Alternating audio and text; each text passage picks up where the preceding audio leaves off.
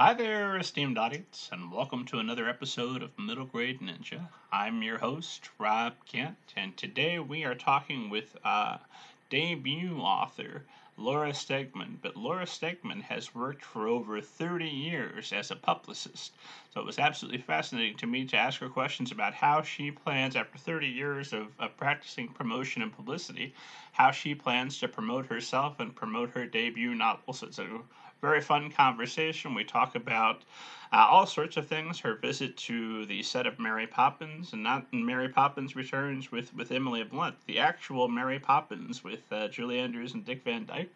Wonderful conversation. And then the big announcement this week was that Banneker Bones and the Cyborg Conspiracy, my third book in the And Then story, will be released February 21st of 2021. Originally, that had been slated to release in May of this year.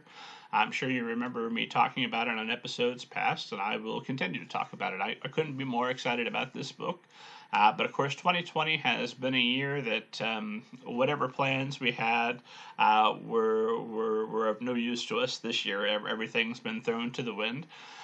And that's what happened with the release for Banneker Bones and the Cyborg Conspiracy. And now, as we're moving toward the end of the year, this later part of the year, I want us to be focused on the election. I want me to be focused on the election because I think this coming presidential election is the most important election of my lifetime, possibly of our country's entire lifetime.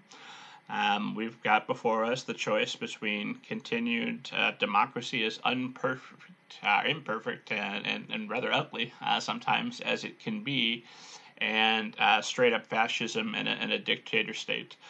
There's no question in my mind that we will not survive 4 more years of Donald Trump.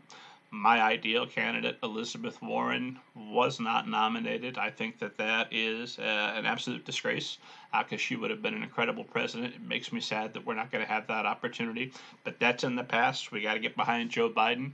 So that's what I'm going to be doing with my time between now and the election, is figuring out everything I can do to get behind and support Joe Biden, and more importantly, to defeat Donald Trump and preserve our democracy. So after all of that, and an act of optimism, we'll begin to look past 2020 into 2021, into the future, starting to make plans. February 21st, 2021, look forward to Banneker Bones and the Cyborg Conspiracy.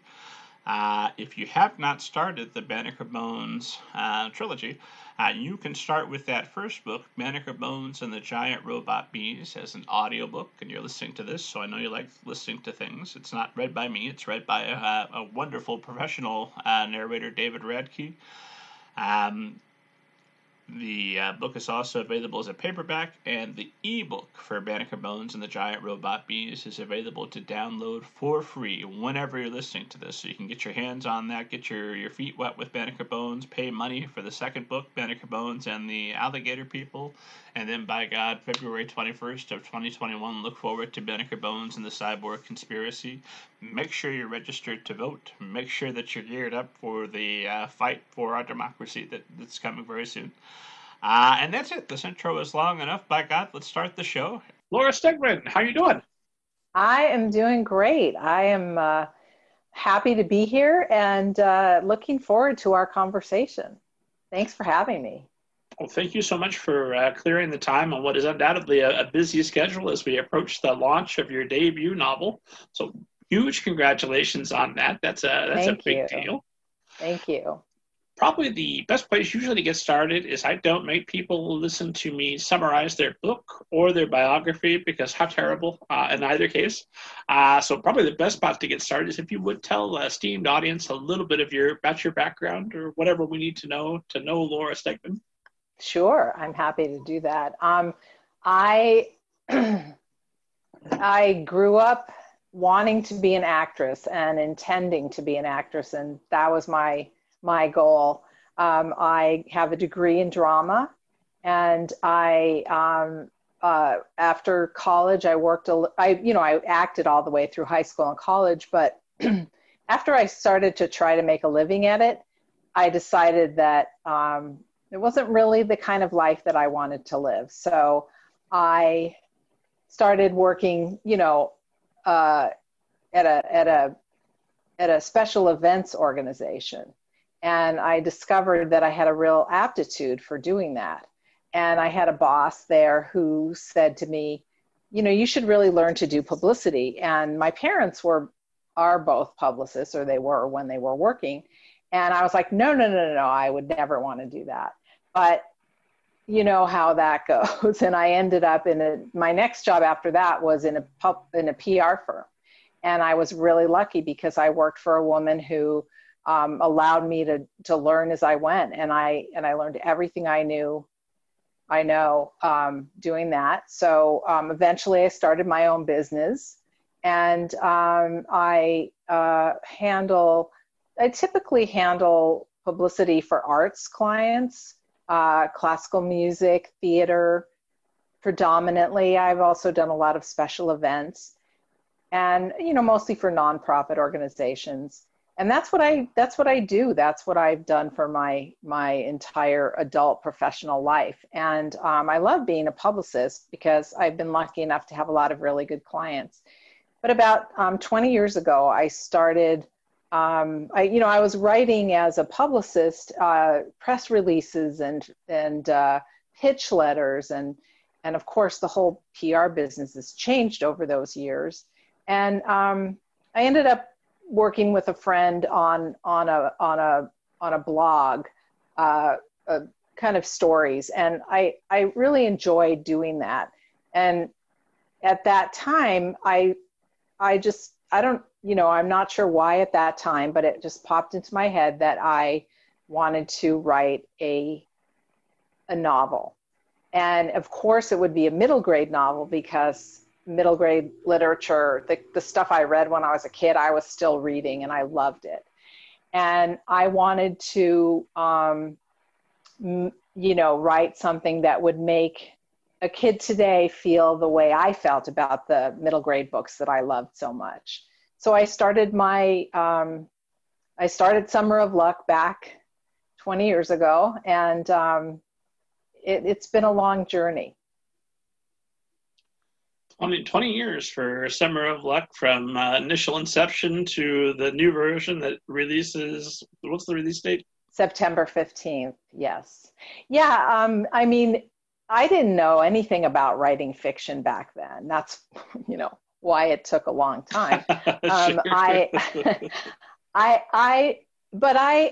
loved it. I loved the feeling I got when I was working on the book. It was like a joy for me, to everything that I used to feel about acting when I did that. And I would play a part, and I mostly did theater acting. I'd go on stage and I would be that character, and the audience is there, but you don't really see them, and you connect with them, and it's an exhilarating feeling. And that's how I was feeling when I was working on Summer of Luck. And it took me a couple of years probably to come up with the first version of it. And I thought it was the greatest thing in the world. And, I had some agent contacts, and I sent it off to them, and I was anticipating, fame and fortune. And, it was suggested that I keep working. And so I did. I never stopped trying to make it better. About I think about 8 years ago. Of course, there were long stretches of time when I was busy with my profession and, or just life. And so you didn't spend 20 years at a desk staring at your computer. No. In fact, the first few versions of Summer of Luck were written on a yellow legal pad. So anyway, I connected. I had I actually got, my mother-in-law was a novelist, and a book of hers was handled by an agent.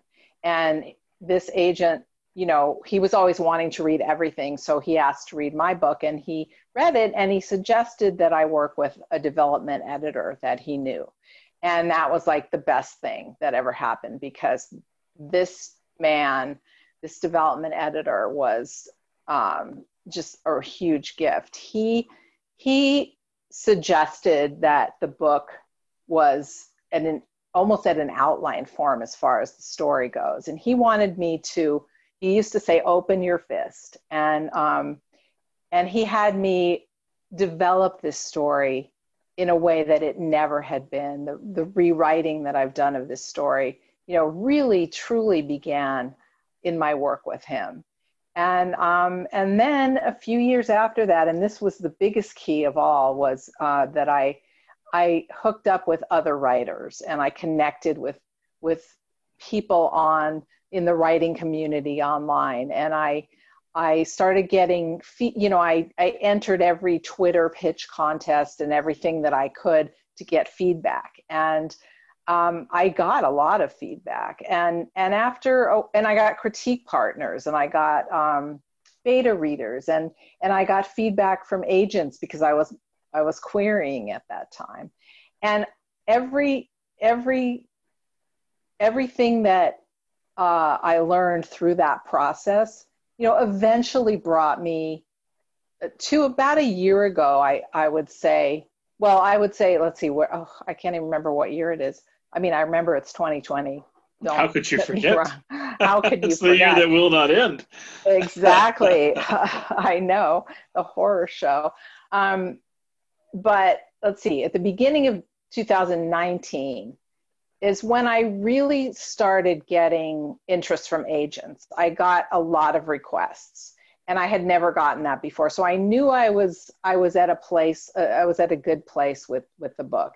And then again, yet I kept getting rejected, but the input that I was getting, really helped. And after I made a decision last year to query 100 agents, and if I didn't get an agent at that point, I decided I was going to go to a small press directly.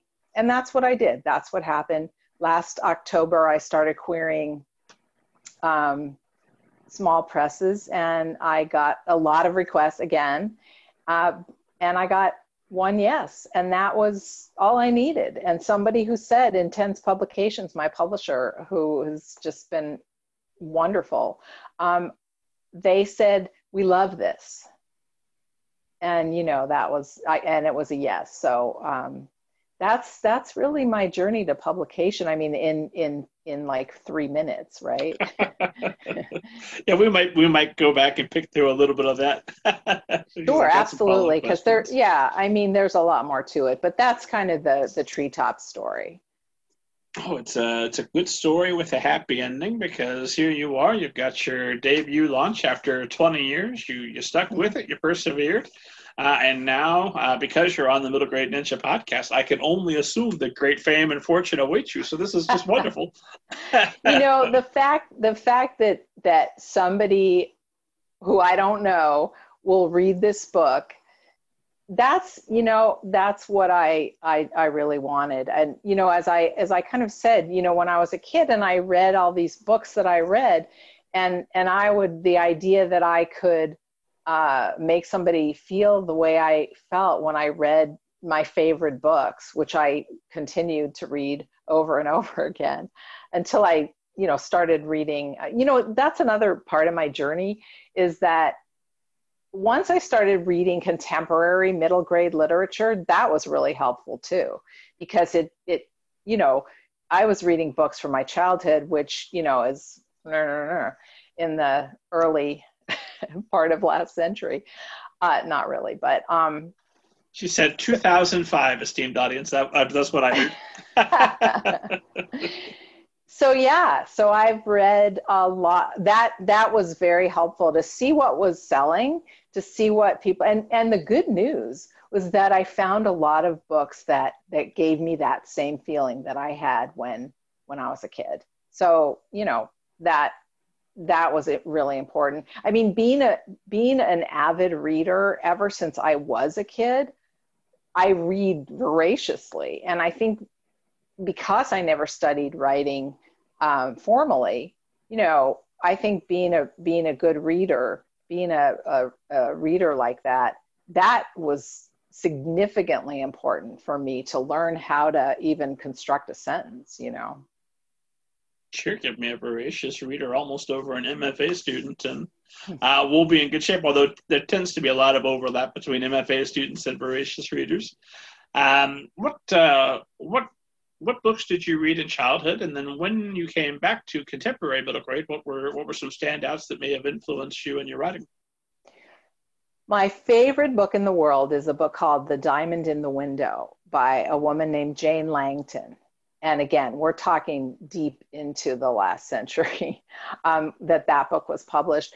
But the interesting thing about it is that when I read that book, no one else ever that I knew ever read it. I just found it in the library, and it had this gorgeous cover, you know, library books, those smooth, not the plastic cover, but I don't know what they are, but I love library books with those kind of covers. And it was about two kids, and one of them was there was a sister and brother, and they were trying to save their house from the bank. And it's a fantasy story, just like Summer of Luck. And the girl in the book, she was always embarrassed that she had freckles, and I was always embarrassed that I had freckles. And I have freckles. And I was shocked that anybody else would be in a book, you know, and have the same thing. And part of the story is that she learns to accept herself just like she is, with freckles and all. And that meant so much to me. And I never forgot that story. And I have read it over and over again. It's a wonderful book, again, from its time. So that was one of my favorites. And wait, I was going to make a point about that, but I forgot. So I'll just. That sounds like a book about learning to accept yourself would be pivotal for the writer that is to eventually go on to pen Summer of Luck, which right. Site spoiler is point. Maybe about learning to accept yourself. Yeah, I mean that was my point. I just sometimes lose track. But you asked me what my favorite books were. So that was the number one. And then I also loved Beverly Cleary. And there was one Beverly Cleary book in particular called Ellen Tebbits, which was also about a girl who, you know, had a dark secret that her mother made her wear long underwear. And she used to hide in the closet at her ballet school so no one else would see her. And then it turned out that this other girl's mother made her wear long underwear, and she hid in the closet too, and they become friends. And that, you know, just this kind of sense of you know, real kid feelings and real kid problems. Like I had to read books really to and, you know, and movies and things like that. I mean, I had a good childhood essentially, but I never developed a sense of accepting myself really for many, many years until I was an adult. And reading those books made it possible, at least for me, to know that it was possible to love yourself just like you were, instead of always trying to be, you know, maybe what my mom wanted me to be, or my dad, something like that. So, and then the other set of books that were my favorite as a kid were the All of a Kind family books, which were a series of books about a Jewish family growing up on the Lower East Side in the early part of the 1900s. And it was a really wonderful family story with just a lot of sentimental, you know, happy endings. I love happy endings. So that is surprising to hear, since Summer of Luck ends so devastatingly. No, I'm not teasing. Oh my God, really? Okay, so today I have three favorites that I've read in the past couple of years. The first one is called The Miraculous by Jess Redman, and it's about a little boy who has a tragedy in his family, and he just learns to believe in miracles again. I mean, happy endings are relative sometimes, I mean, it doesn't mean that everything turns out okay. It just means you figure out how to do life and be okay no matter what's going on. So that book just really touched me. I love books that make me cry. Um, I also loved a book called A Patron Saint for Junior Bridesmaid, for a patron saint for junior bridesmaids by Shelley Togus. And that book is about a girl who is a Catholic, a very, practices her Catholic faith very strongly. And she's going to be a junior bridesmaid in her cousin's wedding. And she keeps praying for solutions for her life problems.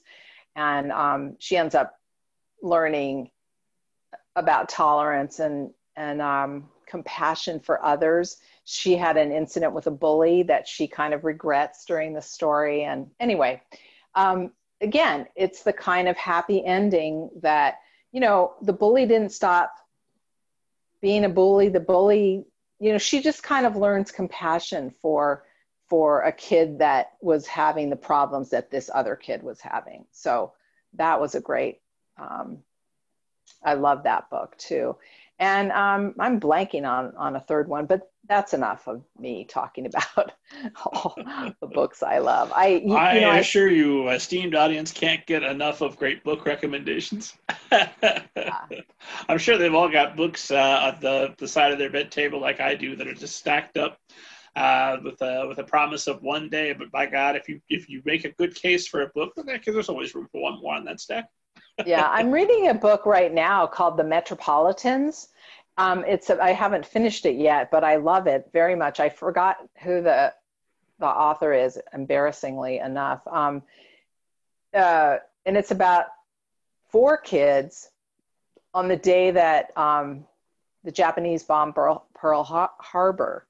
But it's a fantasy, and it's like a time-bending book, and it takes place at the Metropolitan Museum of Art in New York.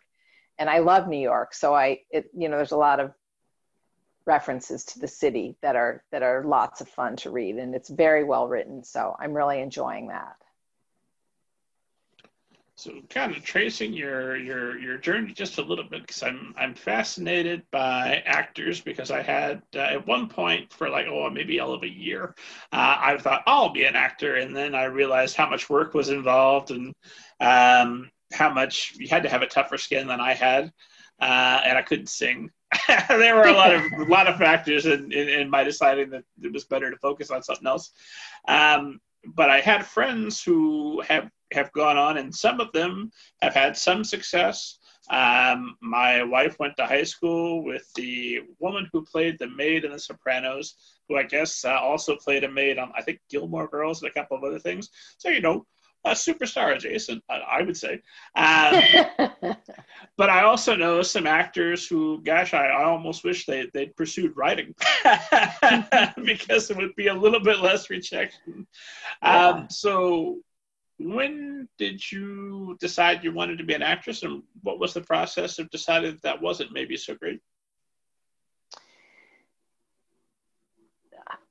My dad was a publicist in the movie business, and I just love the idea of being a child actor.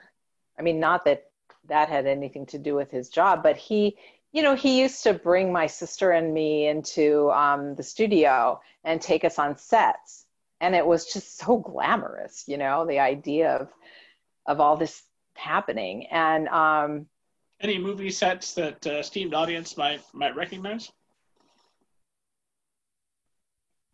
Depends on how old they are. Let me think of the most.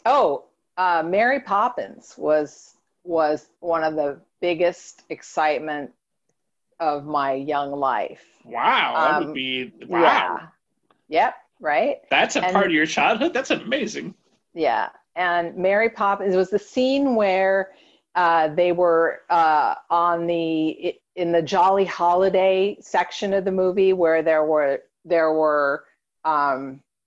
the cartoon characters and the penguins and the dancing and all that stuff. It was the part where Mary Poppins wins the horse race, and they were handing her a bouquet of flowers. But since they were animated, the characters that handed her the flowers, I'll never forget this.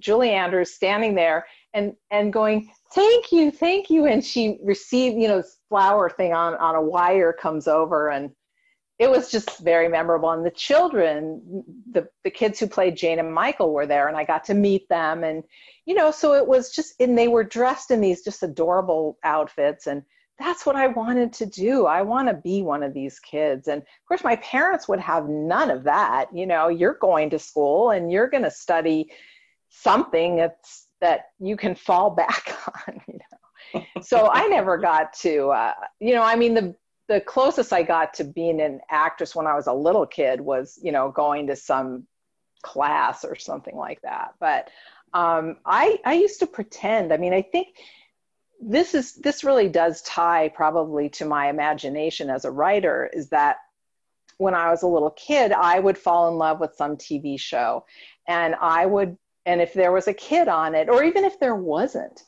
I would make up a character, and I would imagine episodes in my head for the story of what I was. And at night, when I'd go to bed, I would act it out, So I had a very vivid imagination, and that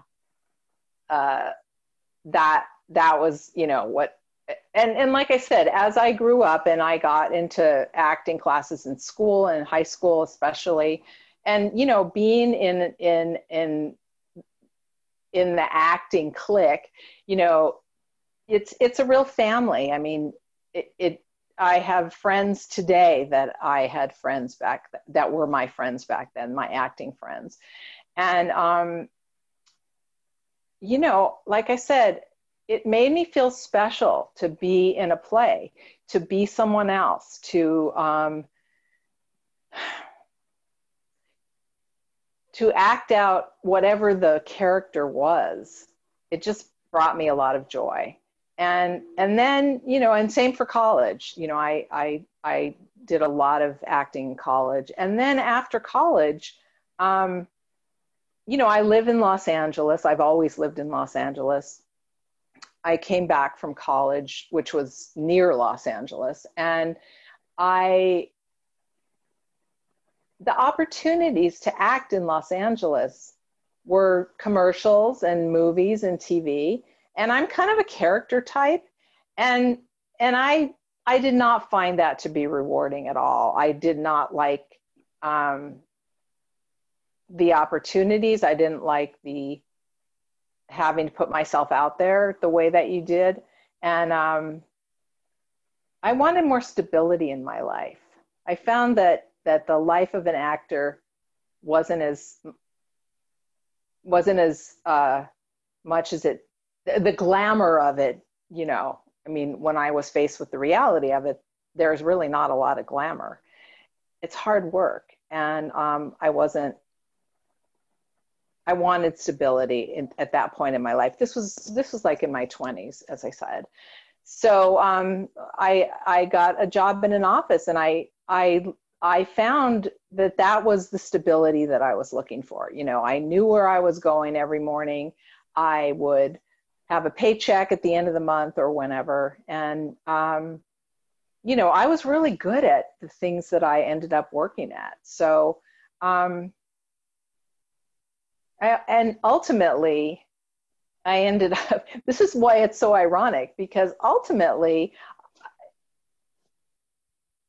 I didn't want to work for anyone else anymore. And that's why I started my own business. So talk about instability.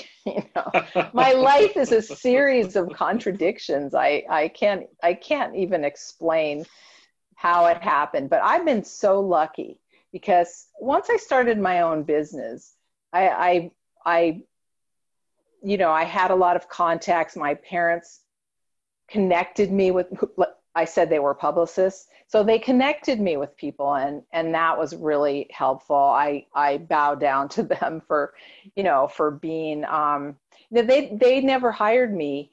They couldn't afford to do that.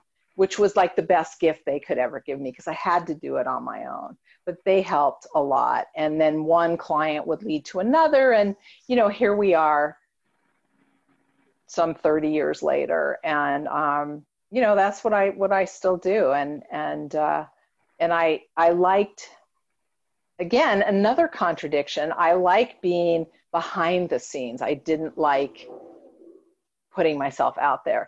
And when I one of the reasons I wanted to have an agent so badly was for my writing was because I thought, well, if I have an agent, then someone else really thinks I'm good enough to publish this book, and then I can put myself out there. But I talked to a friend of mine because she was really urging me to just somehow get this book into get this book published, whatever it was going to take. And I just kept going, no, you don't understand. I can't put myself out there. And she said to me, she asked me one day, why not? And I had to think about it for a minute. And I realized that there was no good reason that I couldn't do that. And as it turns out, I'm loving talking about my book. I'm loving,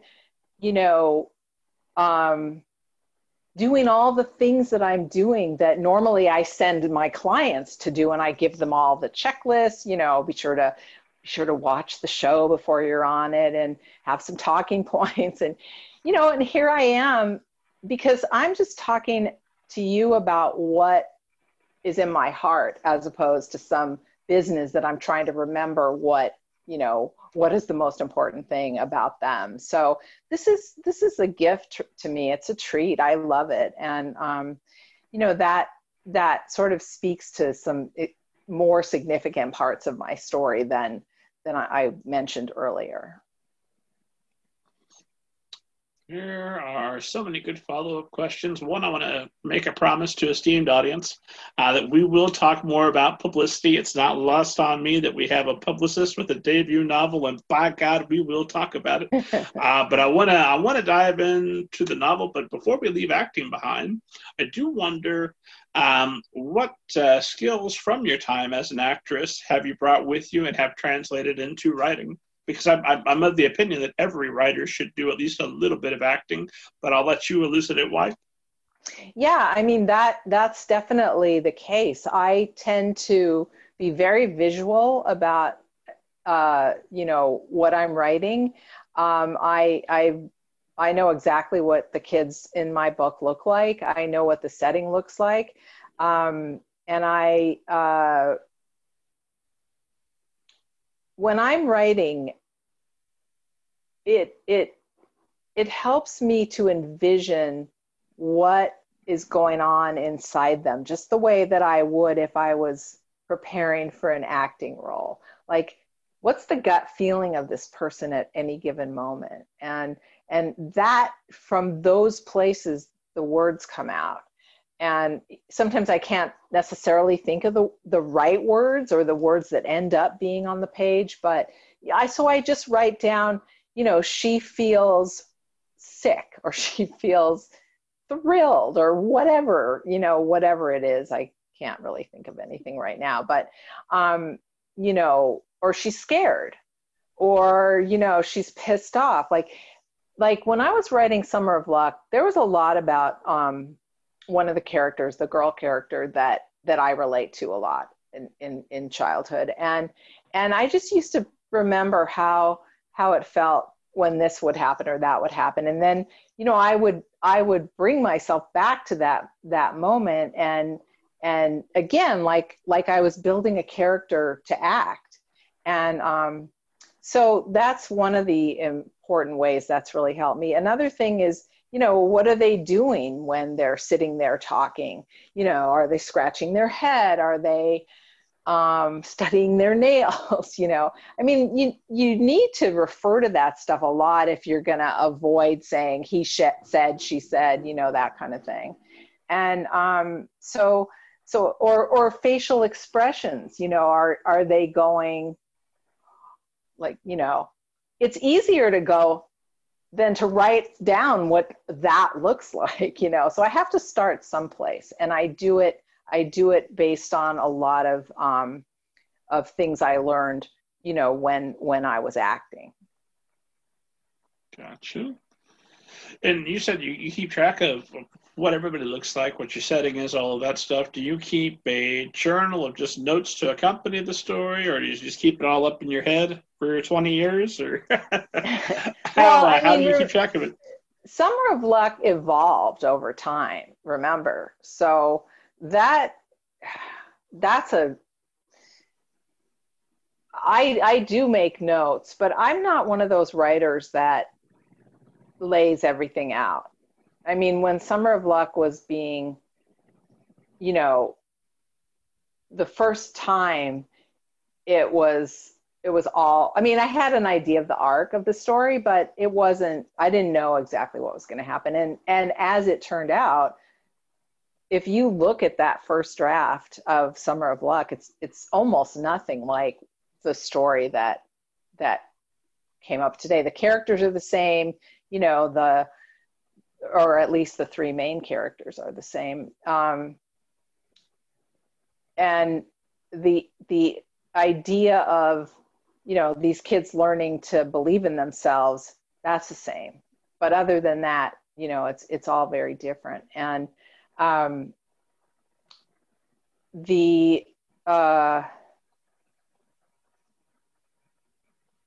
forgot the question.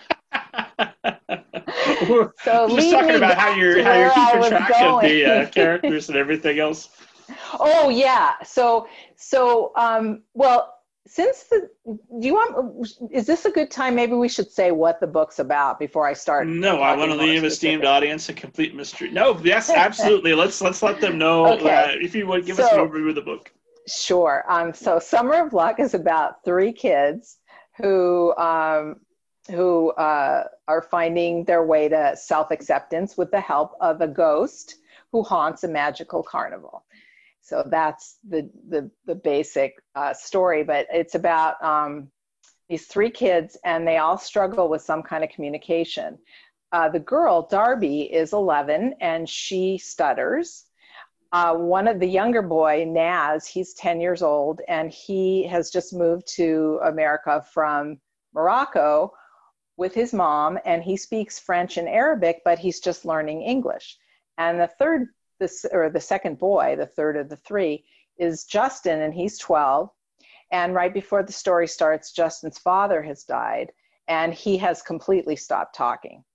So the three of them meet at summer camp, and the second that the three of them are in one place at one time, they start hearing this calliope music, like from a carousel. And all of a sudden, they can hear each other's thoughts. And so they're able to communicate telepathically like that, which, is convenient for solves their kids. Communication problems nicely. Yes. Yeah. And ultimately, they are able to communicate otherwise, but it's a part of the story that they're able to continue to do that through the story. And they have no idea where this music is or why this music is doing this. So they sneak over to this abandoned warehouse next to their camp, and they sneak into the warehouse, and it's a big, beautiful, bright carnival, old-fashioned carnival with old-fashioned rides and old-fashioned, games and everything like that. And they meet this ghost who is used to be the owner, and his name is Leroy Usher Carnival King, and that's the L period, U period, C period, K period in the title.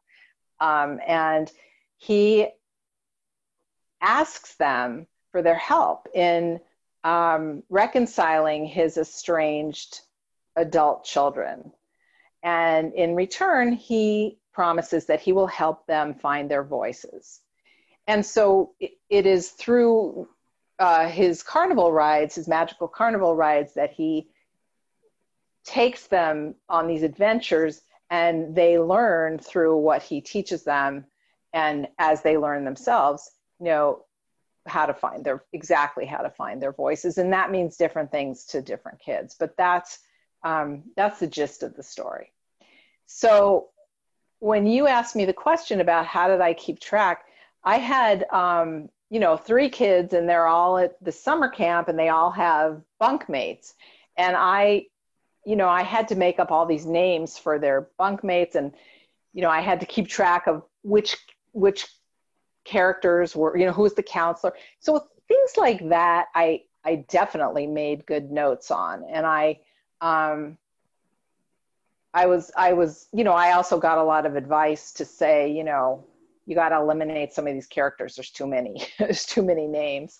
So, I did that. But I mean, anything that is that kind of, or a timeline, I had to figure out, well, first of all, the book takes place in 1999 for a reason that I'm writing a sequel to it, and the sequel has to take place around then because of other related things. But I don't want to go off on too much of a tangent here. But the point is that I do keep track of things like that, but I do not.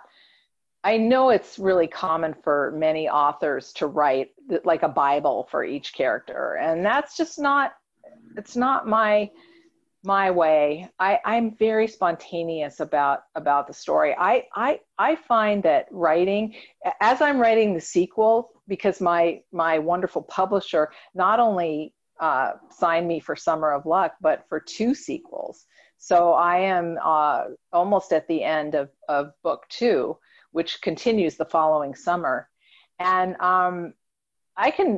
I hope you're still having fun if you've got a 3rd book yet. I know. It's like, oh my God, what's the 3rd one going to be about? But I'm not, as I write this book, I am amazed and this same feeling of joy when I'm writing a scene and I'm not really sure exactly how it's going to play out, but all of a sudden I'm typing. Now I do everything on a computer, not on a yellow legal pad, but it is a joy when something comes out of me that I had no idea what it was going to be. And that's what I love about writing. That's why being a novelist, it's not something I don't expect necessarily. Oops, sorry, I kicked the camera. I don't know what's going to happen with it. I hope people read it. I hope they love it. And but it needed to come out, so that's why I do it. That's why I get a lot of joy out of it. So were you kind of more? I feel like every author is somewhere on that spectrum between pantser and plotter, and I'm assuming you're a little bit closer to pantser than plotter. Do you do any kind of plotting?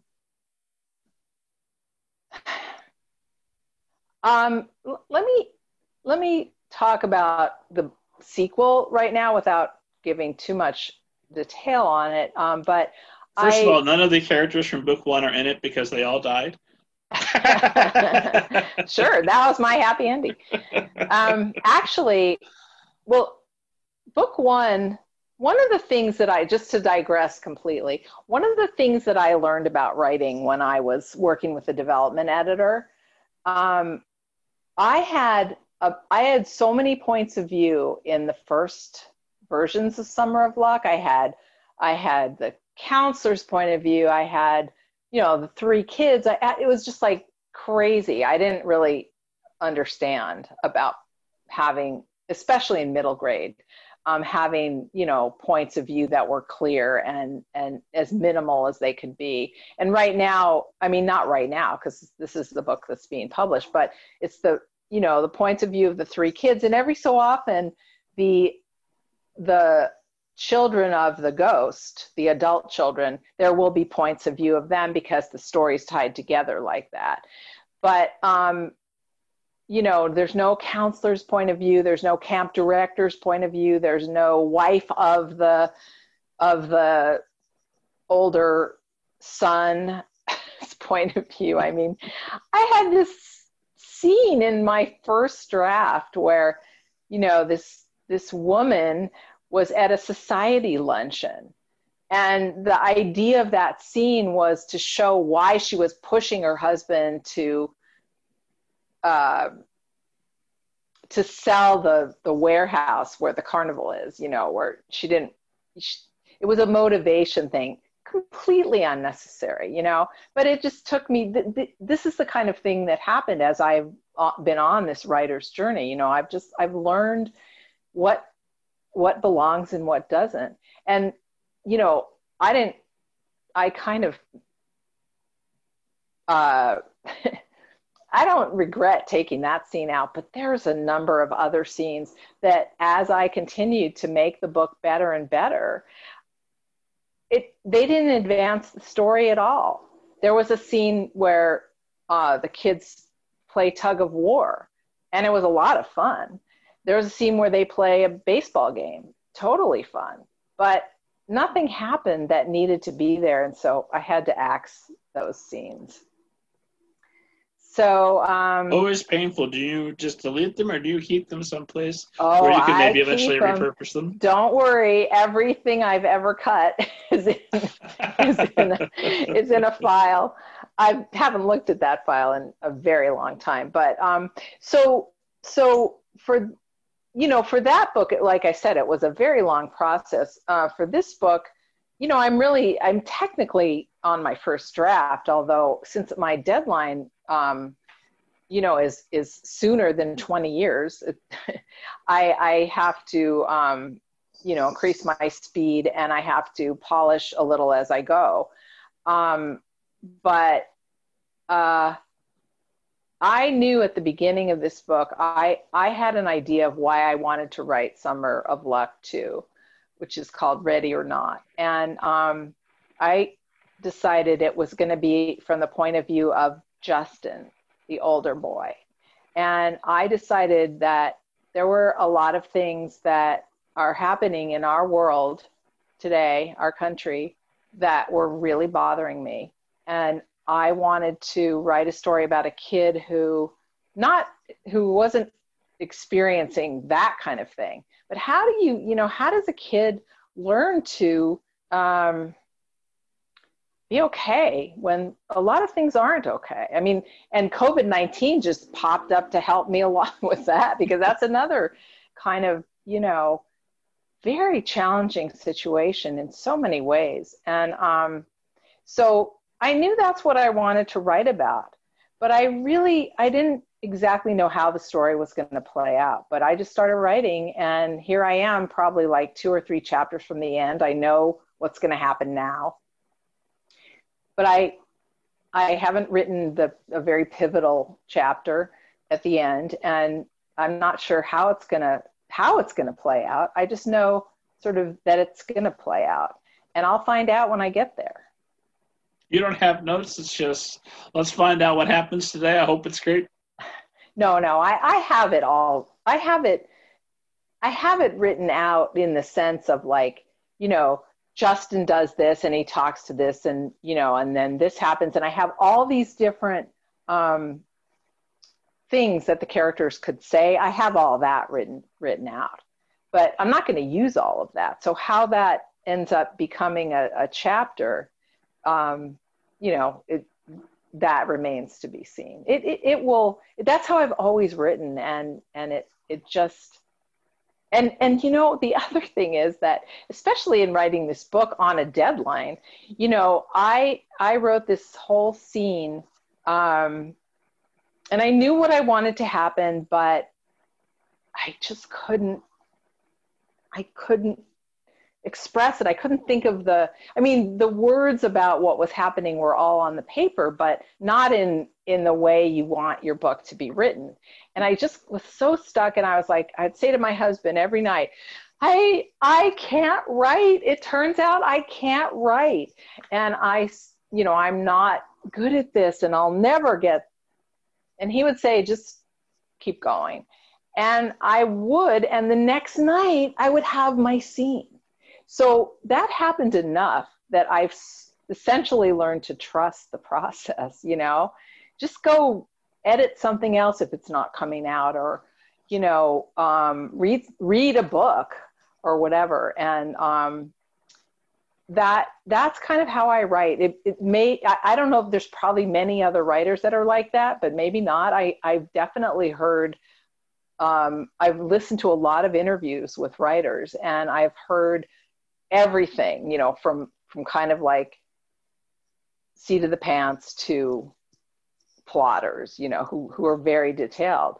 I've never taken I've never, gone to writing school, so I'm not really sure how that's taught, but I kind of like, I just like, it works for me. So I frequently make the joke, and esteemed audience, regular esteemed audience members will have to forgive me because I've heard it before. But I always say that if I get 2 or 3 really successful authors in a row tell me they all do the same thing in the same way, then I'm done talking to authors. I'm just going to do what they're doing, and that's it. Hasn't happened yet.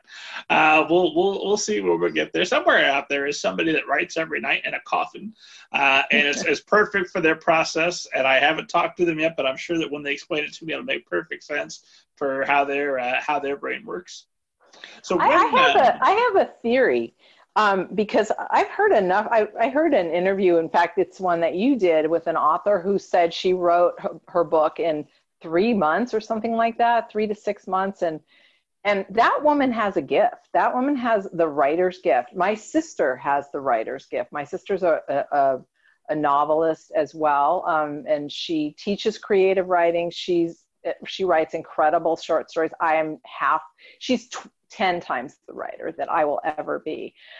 She's a born shout writer. Out to your sister. What is her name? Her name is Susan Siegel, and her book is called Aria, like the opera thing, Aria. And so check it out. And she also writes short stories, so you can find those by Googling her, I'm sure. But I'm the kind of writer that it doesn't come naturally. It takes a lot to come up with the kinds of things that end up being my final version of something. So, I think we all have to compensate for what our given level of talent is. And if that works for me, then I'm fine with that, I mean, really getting input from other writers and reading their stuff, the critique partner thing has been just a huge part of my ability to learn, to see what a critique partner says, how they interpret. Somebody that I trust says to me, that really doesn't read right. I'm not getting what you're trying to say. Or if they say, well, this person, why is he doing that? And I'm thinking to myself, well, don't you remember 3 chapters ago they did this? And clearly they don't remember that. So instead of saying to them, you don't remember this, I have to look at that, and I have to figure that a middle grade kid, if an adult doesn't remember it, then maybe a middle grade kid isn't going to. So I gotta shuffle things around. I gotta strengthen that. I have to listen, and I have to not just think everything I write is like golden, because sometimes I think that, and then 3 weeks later I'm reading it and I'm like, oh my God, this doesn't work at all, and I have to rewrite it. So that's just part of the process. Yeah, if I haven't congratulated myself on writing my most brilliant novel yet, at least 3 times, but also despaired that I've lost all the talent I ever had, and this will ruin me at least 3 or 4 times, that I'm not having the full experience.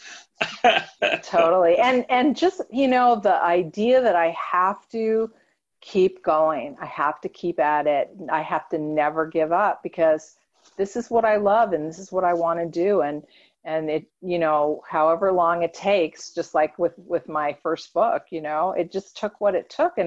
And here I am, on the less than a month away of having this book in print. That's like, it's a miracle. I'm incredibly grateful. And I'm so glad that I didn't give up, that I didn't stop, or that I didn't abandon this book.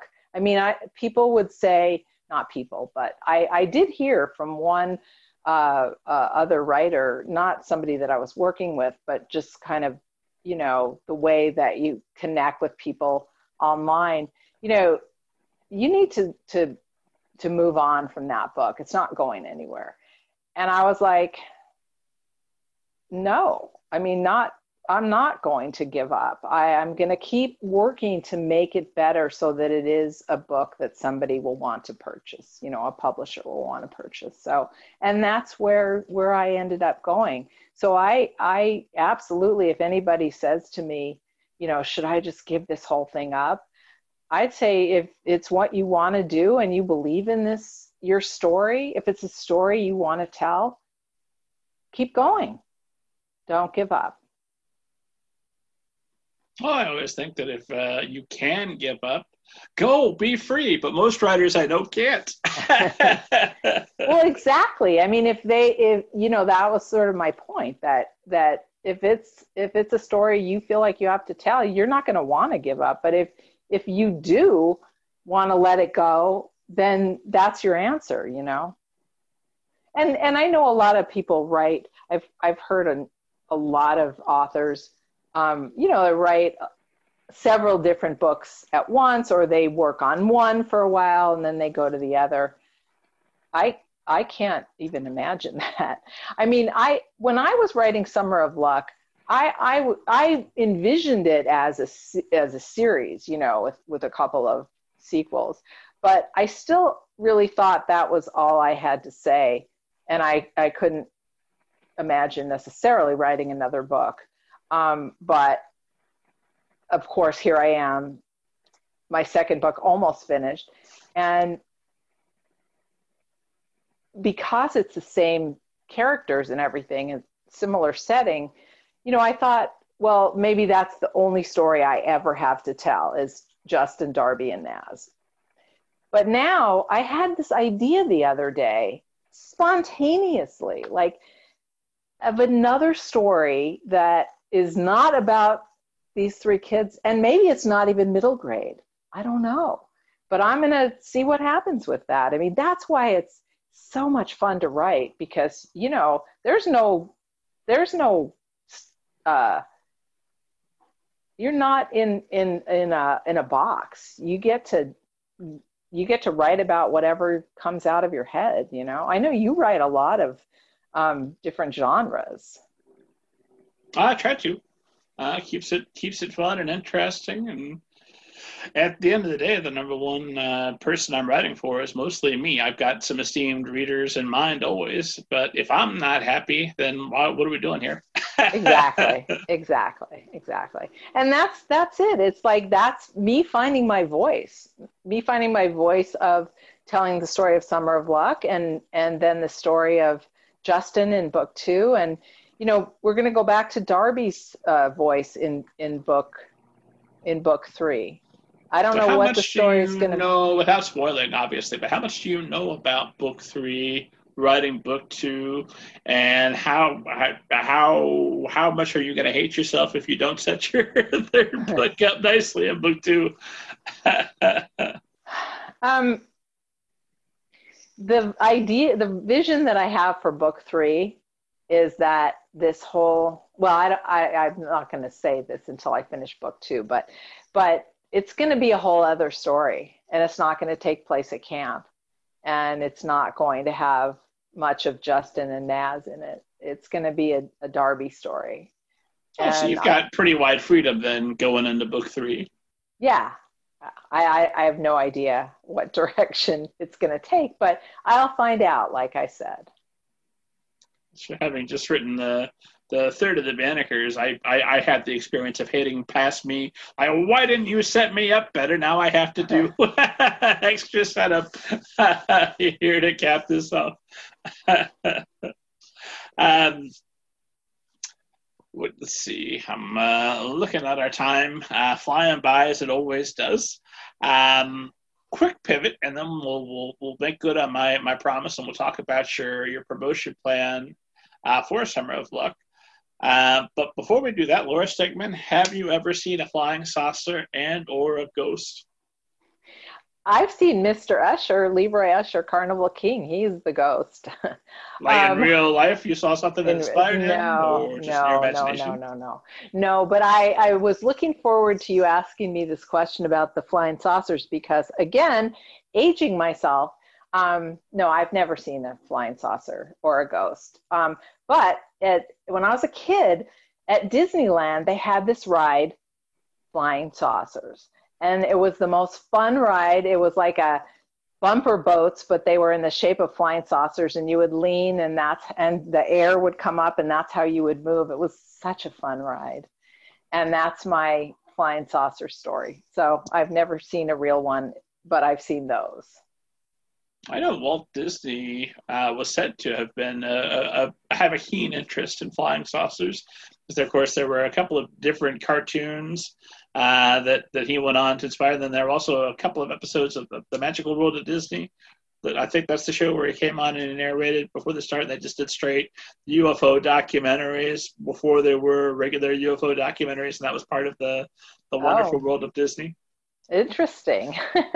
Well, he had a lot of interests that were, you know, the tree was interested in trains. He was interested in trains. I can't think of anything else. But he obviously had quite Opium, an imagination. but also animation and musicals. Or so I've always been told. That's part of what Fantasia was about. Anyway. Oh, yeah, right? Yeah. What an imagination. Yeah. I tell you what, Mr. Disney, when you get thawed out, if you hear this and you'd like to come set the record straight, you are welcome on the show Clear your name. Yeah. Okay, so let's talk. The publicist begins to promote her debut novel, and we should point out again, you do not publicize books. You do all manner of arts. But have you ever promoted any author, any book of any kind? No, I haven't. I haven't. And so, like with my writing, I mean, I kind of had to learn not learn by doing exactly because the one thing you asked me about keeping notes. I have a notebook that for ever I would say right after I signed my contract with Intense Publications, which was last um, October or November, anyway, last fall, and I started scouring the internet for for websites and podcasts and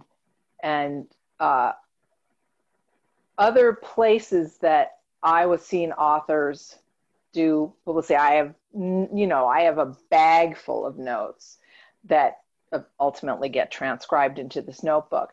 But that anytime I would see something, I would make a note about it. And so when I put together my publicity plan, it had all these resources that I had already looked into and found, oh yeah, that's something where I'd like to do an interview on that show or that uh, blog or whatever.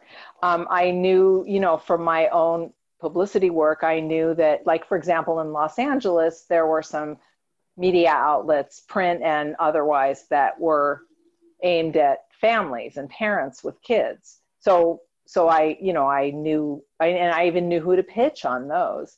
But it's not that complex, when you're looking at a website and there's a contact page, you can figure out who to pitch. But I think the thing that gives me the edge is that I knew that I couldn't just say, hey, I wrote a book, want to interview me? I mean, I knew that wasn't going to fly. That would clearly say amateur, amateur. So I put together a pitch letter that told my story, not my story of being a writer, but the story of, loving this book when I was a kid and wanting to write a book that would make some kid today feel the way I felt about it. I indicated the things that I could discuss during an interview, and I provided all kinds of background about myself bio and establishing my credentials as a nonfiction writer. And that's what I would do for a client. I would figure out what I wanted, where I wanted the client's publicity to appear, and I would come up with a pitch letter that was tailored to those media outlets. And sometimes it would be a little different depending on, like, for example, for the children's magazine in Los Angeles that I pitched. I mean, they don't care about what my writer's journey is. So I didn't include stuff like that, but they would be more interested, I think, in the idea of the kids' journey to self-acceptance, that the stories about like some kids who find a way to accept themselves. That's what a family magazine would be more interested in, whereas a writer's blog or something that focuses on writers' journeys, obviously that would be much more suitable to them. Where I really would like to advance to, and this is something that I haven't quite gotten to yet, is getting my book into the hands of when they have like 20 books to read this fall, like those kind of media outlets. I'm still learning about those and I'm still exploring them. And again, just like with my writing, I'm turning to other writers. What was your experience with that? I mean, being an author is like what, 40% of it, and the other half is keeping in touch with people, what's going on. I got to be in this TikTok video because this writers group that I'm part of posted that a TikTok person was looking for writers it was a thing called Pass the Book Challenge. And we all held our books up and we caught them and then we dropped them. And each person in the video, would catch the book or, their book. And it was just a cute little, 1 minute TikTok video. It was my one chance at being an internet sensation. But it was fun. And it was something I just was like, oh my God, am I going to be able to do this? How do, where do I set my camera up? But now I know, now I know how to do stuff like that. And every time I do something that, it's like Darby in the story, or all three kids in the story. Every time I do something I don't think I can do, but I do it anyway, I learn a lot and I feel really good about myself. Well, until you try to do the one thing that turns out you can't do, like swim with the shark or... I'm not a swimmer. I think that's a good last thought to have, honestly, is, I really thought I could do that. Well, and like I said, I mean, there are some writers whose books are purchased by the big five. I mean, they have publicists, publicists who are book publicists. So I'm not at that level, and maybe I will be someday, maybe I won't, but meanwhile I can do the best I can for Summer of Luck and let as many people know about it as possible, putting myself out there, like I said, on Instagram, on Twitter, on Facebook, all that stuff. Not my comfort zone, but I'm doing it to the extent that I am comfortable with it.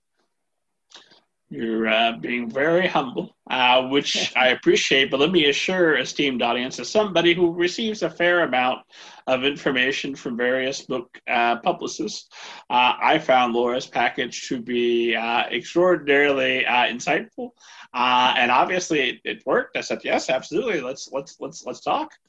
In fact, let's go over a few of the things that came in that. Because you had a press kit that has a summary of the book. You've got a bio just about you. You've got automatically a cover. I'm always it's not that big of a deal in the internet age because I could find a copy of your cover out there in the world. But it's always like, hey, would you promote me on your blog, Mr. Ninja? I don't have a cover of the book, just bare minimum. Help me out a little bit. This is a free thing I'm doing. I don't have all night. So we got the cover, we've got a news release, and then we've got a sell sheet. So let's go through each of them. What is that? 5 things? I'm so bad at math. I have the sell sheet is, again, I learned this from, Intense has a lot of different authors, and the middle grade writers among us have kind of gotten together, and we're sort of sharing information, especially those of the ones who've had their books published sooner. So I learned about a sell sheet from that, and I'd never even heard of it before. But I just, I looked up examples of them, and I created that, and it's got the cover of the book. It's got the blurb, like a 2-paragraph summary of the book. It has, what format is it available in? What are the prices? I have a quote from an endorsement type quote from another author. On that particular sell sheet, the book's available everywhere, but it has the publisher's contact information. And, it's just kind of like an all-in-one piece of information if somebody wants to, it's not like for the public per se, it's for someone who wants to know how to, if someone's writing an article about it, is it available in ebook? Is it available in paperback? Is it available in audiobook or whatever? Summer of Luck's available in hardcover, paperback, and ebook. So that's all on there. And it's who's the distributor? Ingram is our distributor. So anything that anybody would need to know if they were either writing about it or if they wanted to stock the book, a bookseller would need, if I was going directly to a bookstore, and if I could go into a bookstore in the this time of COVID and quarantine, that's what I would bring. I would bring that to them, and it would be a all in one place sort of sell sheet. It would be selling the book basically. So that's one thing. And the press release, basically has the announcement. I did one earlier on that announced that the book was acquired by Intense. But now a press release at the time of it being acquired? I did, yes. Well, that's fantastic. Yeah. And now the one that is in the press kit is that it's available for pre-order when it went up for pre-order. And it is available. If someone's reading this 6 months into the future, you can get it pretty much anywhere. And you can right now too. But I have I made a connection with a bookstore, my local independent bookstore, and they're doing this pre-order where when I'll have a launch party through them on their Zoom account, and when people order after the launch party, I'll go in and sign all the books, and you can have the book personalized however you want it through that bookstore. It's called Children's Book World, just as an aside. So the press release has the pre-order information, but it really repeats everything from the first release. What's the book about, and who is Intense Publications? It has like a paragraph about them. It has a paragraph about me. So that's the press release. And then I also have a bio page, which has, I think 4 or 5 different versions of my bio with different lengths. So if someone needs 2 sentences, there's a 2-sentence bio. If someone needs a long paragraph, there's that. The point is that you want to make it easy for whoever's using this stuff so they don't have to do anything. Oh, look, it's right there. I've got it. Copy, paste, and you're set.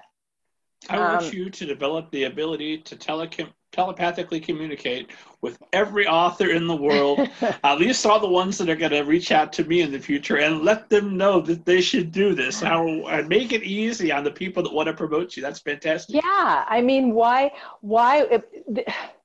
this is like rule number one of being a good publicist. Make it easy for the journalists. Give them all the information that they need. Don't make them have to, I mean, their job is to write a story or to interview you, you know, whatever. Just make it easy and make it all of it. And more, it's this, because of this background where more is enough, more is what you want. That's why the first 12 versions of Summer of Luck had way more in it than, you know, than could stay, because that was my training, you know. But trying to think of what else, you know, then as you say, there's an image, a high resolution image of the cover.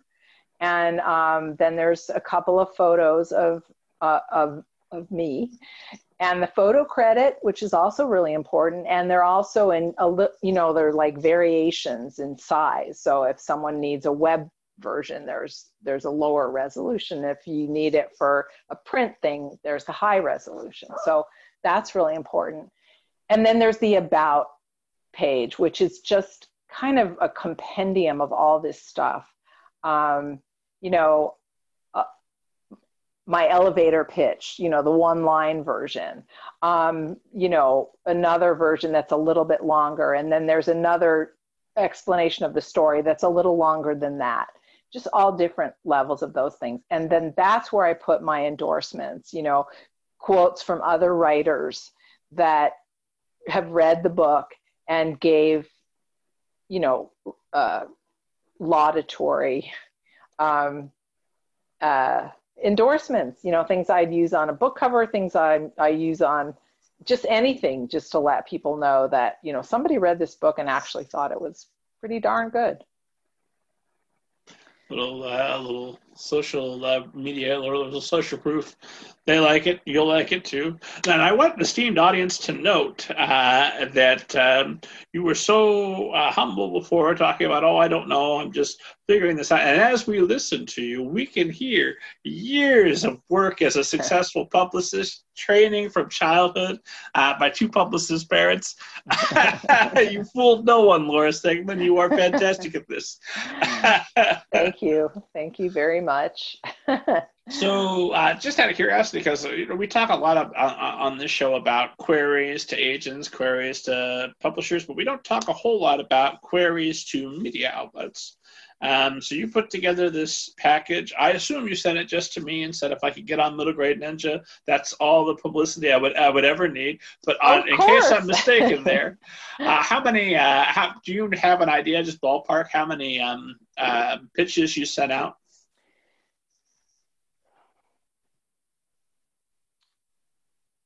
I would say probably 30 and under, but I've been really lucky. I've been batting, you know, whatever the percentage is. I think altogether I've either done or am doing, I think about 15 interviews.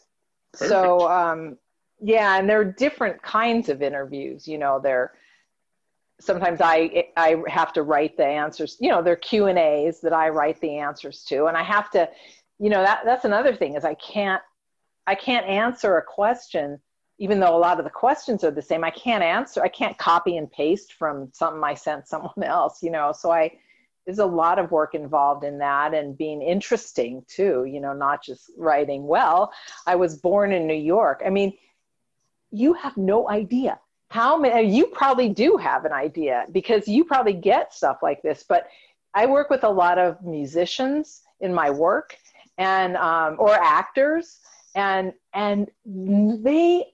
I've always wanted to teach a class on bio writing. You know, you do not start your bio by saying, I was born in New York. That's like the most boring thing ever. You want to start your bio with a line or two that gives the big picture. you know. Um, But if I don't know what specific patch of soil within the country you originate from, how am I supposed to be interested? No, I'm teasing. well, you can put it at the end if it even matters. But yeah, I mean, like my bio, all 7 versions or however many there are on my little bio sheet, they all start with Laura Siegel Stegman is an arts publicist and author. I haven't got it memorized, and her debut novel, Summer of Luck, will be released in September, to be followed by a sequel in 2021. I mean, that's the most important thing that people need to know about me. And then I go off on tangents, like I have this section where, people's bios are whatever makes them interesting. So I thought one of the more interesting things about me was, here are some of my favorite, that my parents instilled in me a love of reading, and here are some of my favorite middle grade books. And then I talk about my nonfiction credits, and then I talk about, my husband and I live in blah, blah, blah, and I love Dodger baseball and classical music and theater. I don't have that much of an interesting life, but those are the most interesting things that other people would care about, and the bios are important, where you pick out, this is just like with writing, you pick out what is the essential information and you write it well, and you have it so that if they only use the first line, they've got the essential information. And then knowing, of course, that you've got 2 more books coming, are you saving the information from the folks that you found worthy of pitching to? Okay, it didn't work out this time, but maybe I come back to you around book 2? Or is it time then to expand and find new folks? That's a really interesting question, because being a debut author affords you a lot of opportunities that, go away when you're not a debut author. A lot of blogs and podcasts or whatever. There's a lot of them that are designed for debut authors. And so what I'm hoping to learn between now and then, because the second book's not coming out till October of next year, is how to pitch myself to media outlets that I haven't pitched yet, that I don't know how to pitch yet. I have to find out, some of those like 20 best middle grade books to keep your eye on, that kind of thing. I'm taking every advantage that I can to get my story into the hands of anybody who is a writer about middle grade fiction, but it's not a very extensive list, as I said. I have been turned down by either turned down or just never heard back from, despite multiple follow-ups, which I'm very good at, as you know. I do. I would definitely attempt to go back to some of them. One of them that I pitched that I was dying to get an interview on, or a review, I just saw on their website, they decided you have to pay for it now. And I'm like, okay, cross that one out. People think you have to pay for publicity. Don't do it. Do not do it. That's marketing. That's what marketing and advertising are. Don't do it for publicity. You don't have to. I have never charged an author, and this has never come up, but an author wanted to offer me money. That would be swell, please. Well, and you put a lot of time in it. Yeah, but that, again, that's the thing about publicity, which is now called earned media, that's like the 20 or 2018 or who knows when they thought that up. The jargon is just, I just laugh. But earned media has value over advertising because earned media is what they're saying about you, and advertising is what you're saying about yourself. So it's kind of obvious why earned media is so valuable. And again, if you're paying for it, that's advertising. And I should assure esteemed audience that, just joking, I would never charge authors. I wouldn't feel good about myself or the conversations that we're having. Okay. So I was curious. You sit down, you make out your publicity plan, you're starting to act on it, and then COVID-19 comes along and throws to the wind all of our plans for the year. How did that alter your publicity, and how does that alter writing and publicizing going forward for you? Well, actually, I really feel like it's come to my advantage because I love sitting here in this chair with my little camera looking at me and looking at you, and I don't have to I'm not there's a certain comfort level of being this sort of one-on-one that we're doing. I mean, that would have existed COVID or not, but sure. For example, for my launch party, I mean, I knew I was going to have a launch party. I knew where I wanted it to be. I knew I wanted it to be at that bookstore, Children's Book World in West LA. And, but I was really nervous about having people fill the room. And I knew my friends would come, so there would be people there. And standing up and, it's like, maybe I should get a podium so I can grab on. I mean, this is from a former actress, right? It's such a contradiction. And the idea of now being able to do all this stuff that I'm doing on the internet, is just, it works really well for my comfort level. Ultimately, I would like to go visit a school and talk to kids about my book, but I'm not ready for that yet. I'm doing all this sort of preparation right now by getting much more comfortable talking about myself, because a publicist is just, that's like the golden rule. You do not talk about yourself. You're not in front of the camera. If someone wants to take your picture, you politely decline. It's about the client. You want the client to be there. So being the client, me now being the client, I'm the client. So I got to be front and center. And COVID has given me a chance to practice and do these things. All the Zoom meetings for work that I do, it's like I look, you can sort of see, make sure you have a nice background or whatever. How does that shirt that I'm wearing read on camera? Maybe not so much, whatever, you just get to do it. So, and in addition, even though I know this is many authors who had book signings and all this stuff, they wouldn't agree with me. I didn't have any bookstore signings set up at the time of COVID. So they had to cancel things. They had things all over the country. I feel for them, but I don't know. I just think it's been, it's opened up a lot of new opportunities.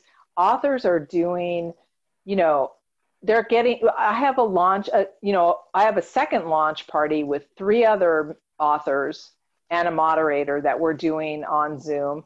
I'll probably be doing an interview on Instagram, Instagram Live. And I've just been able to reach out to places that, and like that TikTok video, that I don't know. I think that people are being super creative with COVID and reaching out to people that in a way that that they probably like the second launch party that I'm doing with one of the authors is in Pennsylvania, another one's in Texas, another one's in wherever, North Carolina or something like that. I wouldn't have even known them really, except for this debut group that I'm part of, this online debut group that might have existed. But all these opportunities, where bookstores are inviting authors to come and do Zoom talks or Facebook talks or Instagram talks or whatever, those opportunities wouldn't have existed because the bookstores wouldn't have had to do that. But, they're hurting a lot. So they're trying to sell books and savvy authors are taking advantage of those opportunities. So it's comfortable for me, the idea of doing it this way. And I know I'll eventually get comfortable enough to attempt some kind of a book signing. I'm always afraid, like, what if no one shows up? That's like my biggest fear. So I can personally, I've done a very busy book signing, and I've done the nobody's there except my mom book signing, literally my mom. And you survive it. You pick yourself up, you dust yourself off, you say, well, I've got that experience. I have that anecdote if it ever comes up, and you don't die. Has anyone ever written a novel about being an author? And probably, I just have never heard of it. There are so many books in the world, I'm sure. I'm sure. I don't mean how-to books. I mean just like, an author who, I'm sure, in fact, William Goldman, I feel like he wrote a book about that. So. Sounds like it. Well, this has been an absolute pleasure. I'm watching our time, and I know that we're over. So I appreciate you being so generous with your time. I'm having a wonderful time. Thank you so much for having me. My last question is always some variation. This is especially interesting since I'm talking to you at the debut stage. So we'll have to meet up down the road a bit, and I'll ask you this again and see if it's changed. But if you could go back 20 years ago to you starting off on your journey with the Summer of Luck or anywhere in your writing career, if you could go back and give yourself some advice that would have been useful to you, made easier your path, and might do the same for everyone listening, what would you go back and tell yourself? That's a really good question because I definitely have the answer. It took me 16 years to connect with other writers. I don't know what kept me back from doing that earlier. I have a friend, Kitty Feldy, very good friend of mine. She's also a middle grade author. She does the podcast for kids, the book club podcast for kids. She told me early on, get in a critique group, find other writers. And I'm like, no, I'm doing this myself. And that did not serve me at all. It just kept me, 20 years, because it was really, like I said, about maybe 3 or 4 years ago that I finally started doing that. That's what I would tell myself. Connect with other writers. Get as much input as you can from anybody who's willing to give it. You'll know when you don't need it anymore. That's how I knew that not from critique partners. I always need critique partners. I always need beta readers.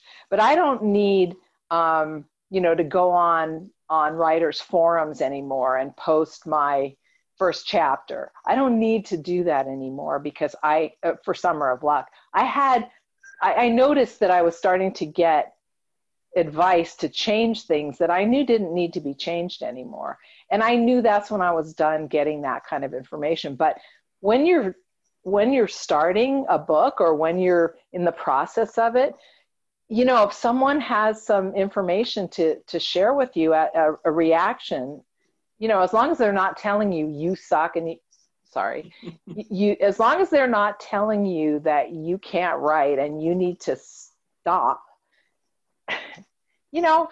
listen to what they're saying. You never know. So. Well, if they're saying that, I would posit they are the ones who suck. So there we are. Also, you know, the other thing is, just to give myself a break here, you know, in 2000, you know, 2001 or whatever, when my journey began, there was no whatever. Twitter, was there Twitter back then? I don't think so. I There don't was, think so. you know, there was an internet, but it wasn't like it is today. And that's also, you know, there's all these resources now that there never were online. You'd have to go to a library or whatever. It's all there. Just check it out, you know, read what other people are doing. Not just books. I mean, you know, find an author to follow on Twitter or Facebook or somewhere, and see, you know, an author that you think is a worthy author to follow, and what are they doing? You know, that's what I look to see. If somebody's got a story on some blog that I'd never heard of, I'm checking it out. You know, if someone proposes that someone on this podcast or this blog is looking for authors to interview, I just do it, because why not? You know, down the road, I'm sure I will be a little more, I won't be able to give as much time as some of the Q&As take.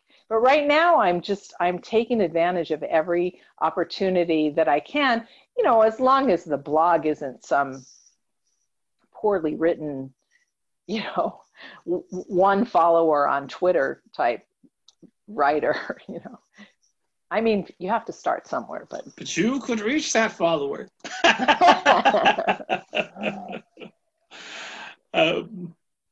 That all makes a tremendous amount of sense. Laura, I'm assuming that esteemed audience has heard you. They're excited, and they've decided you are the author that they want to follow. Where can they find you online, on Twitter, all that good stuff? My website is laurastegman.com, and all my social links are there. I'm at Laura Stegman on Twitter. I'm at Laura_Stegman on Instagram. I'd love more Instagram followers. I have a lot on Twitter, but just building my Instagram. Laura Stegman Author on Facebook. And Goodreads. Summer of Luck is on Goodreads, so you can check it out and click that want to read box. And the Summer of Luck, of course, as we talked about, is available anywhere books are sold: Amazon, Barnes & Noble, IndieBound, Bookshop, and yeah, pretty much anywhere. As always, for more of this this wonderful, riveting content you've just enjoyed, head to middlegradeninja.com. Check out interviews with authors, literary agents, publishers, folks you'd be interested in. Download your free copy of Banneker Bones and the Giant Robot Bees. And as always, God willing, I'm alive, esteemed audience. I'll see you next week.